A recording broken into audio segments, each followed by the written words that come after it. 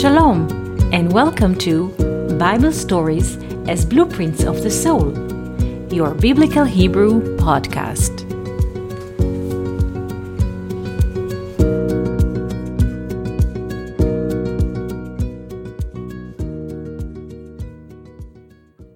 Shalom, and welcome to our Biblical Hebrew podcast. Today I wish to speak about the lamb. What is the meaning of the lamb in Hebrew, and why Israel were requested to pull and take a lamb into their homes in the tents of the first months, which is spring, and wait with the lamb 4 days until the 14th of the first month, and then to slaughter him. If we don't read the Bible in a materialistic way, what does the Bible wants to tell us? Let's look into the Hebrew word of a lamb and see how does the Hebrew reveals a secret. The word for lamb in Hebrew is se. Se.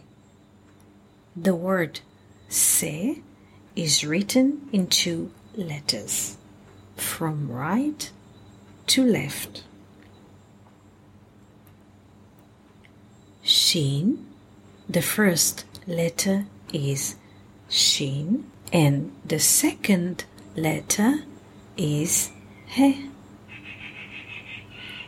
As we learned yesterday, the letter He can be also written with the help of two other Hebrew letters, Dalet and then Yod.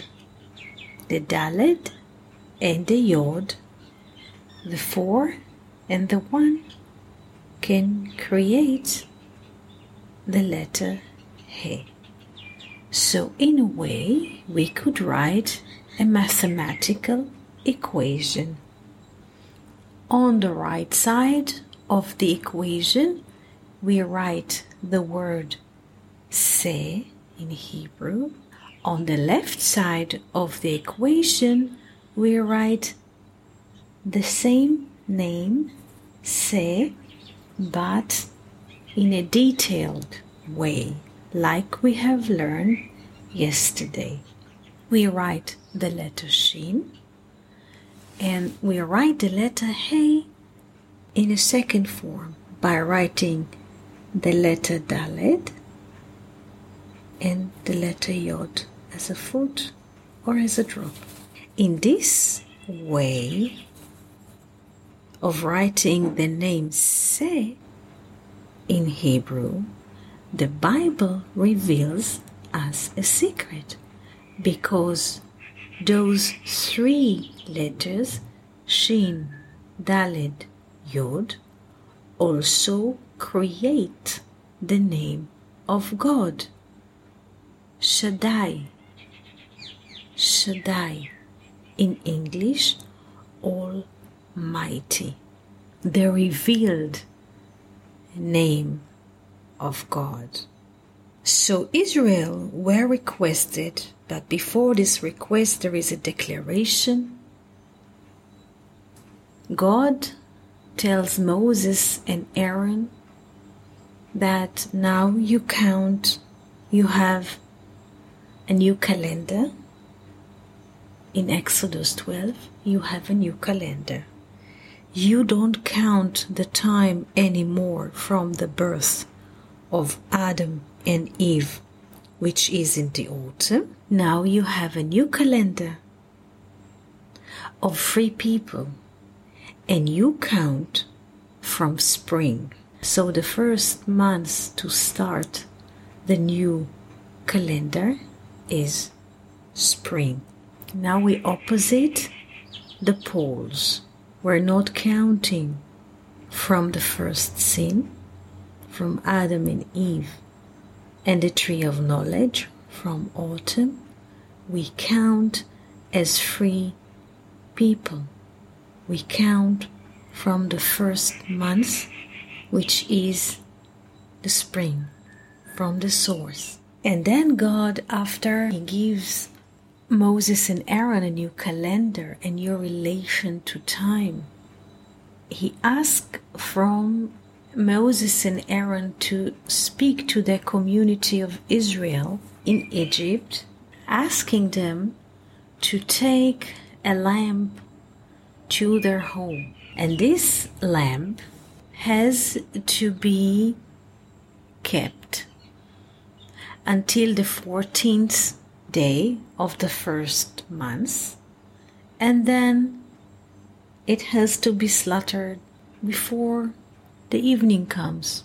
The question is, if the lamp here is not a physical lamp, what is the meaning of the lamp according to the Hebrew, and why does it have to be slaughtered in the 14th? Why do Israel have to wait with the lamb 4 days from the 10th of the first month until the 14th, and then to slaughter him? As we showed before in our little equation, the lamb Se hides in it the name Shaddai, Almighty, the revealed name of God. So the revealed name of God symbolizes all what we human can capture through our senses, like seeing, visualizing, hearing, smelling, touching, and also what we can conceive in our mind. This is what the name Almighty means, Shaddai. What we can perceive in our senses, what our mind can conceive in the thought. This is the meaning of Shaddai, the revealed word. And the fact that Israel were requested to take the lamb, say, at the 10th of the first month. First month is the number 1. 10th is 10. And to wait 4 days until the 14th. In the 14th, again, we have the relation of 1 to 4. And then to slaughter the lamb, meaning to abort its existence. What does it mean to abort its existence in the mind? Because this is not a theater. What we read here, directors, they look at the Bible and they make movies, and it's very colorful, all of this description. But it's not external description of a lamp and so on. What does it mean inside of us? It means that by taking the lamp in the 10th of the month home is the place of duality, and we wait 4 days until it's ready, and then we slaughter, we sacrifice our perception, all what we can feel, touch, hear, smell, can capture in the mind, in a thought, human thought, is slaughtered, is being sacrificed and dedicated to the one. They say that the Egyptian, they bow to the lamb they were worshipping the lamb. What does it mean? If we go to a farm and we see a little lamb, people were bowing in front of the lamb, like physical. The Bible wants to tell us that the Egyptians, the world of duality, the world of narrow-minded people, they always bow. They worship their senses, what they can touch, what they can hear, what they can see, what they can smell, what they can capture in the thought, and whatever they capture in the thought, in the eyes, in the ear, they say, this is it. This is the divinity. I have it. The ancient Egyptians were very developed in their mind. The hard core sciences, as we know today, had their startup in Egypt. Everything that we can measure, everything that we can see, everything that we can estimate. So what does it mean to go out of Egypt? And not in a historical manner, because we just have this human tendency to fall and to read this story as an ancient lore, ancient legend, and so on. Many times in the Bible we find the term this day, Bayom Hazeh, in this day, specifically in the description of going out of Egypt. Why does the Bible bother to use this term, in this day? Because it means in this illumination. When we read those words, it is to remind us that we are still living in the world of duality, and to live behind the world of duality and try to steer out to the one, to the tree of life, we have to slaughter, we have to sacrifice all what we have seen, all what we have experienced so far in senses like seeing and hearing and capturing in the mind. We have to abort.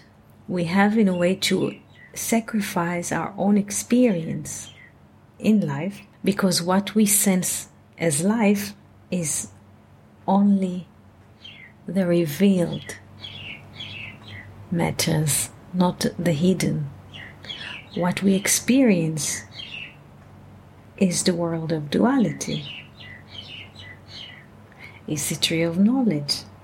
We're always navigating between the poles. And this recall from God, now we start a new countdown. We are not slaves, we are free.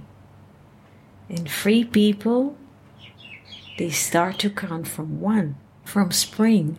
And in order to be free people, we have to submit our perception. We have to go to a new way. And to go to a new way, it means to give up our old way, how we perceive the world. And then we can be free. Wishing you a beautiful day and wonderful week. Thank you for listening to Bible Stories as Blueprints of the Soul. We hope that you enjoyed this episode. If you have any questions, comments, or would like to hear more about a certain topic, just write us an email to hebrew@learnoutlive.com. We are always happy to hear from you. For more episodes, videos, and articles like this, please visit our website at hebrew.learnoutlive.com.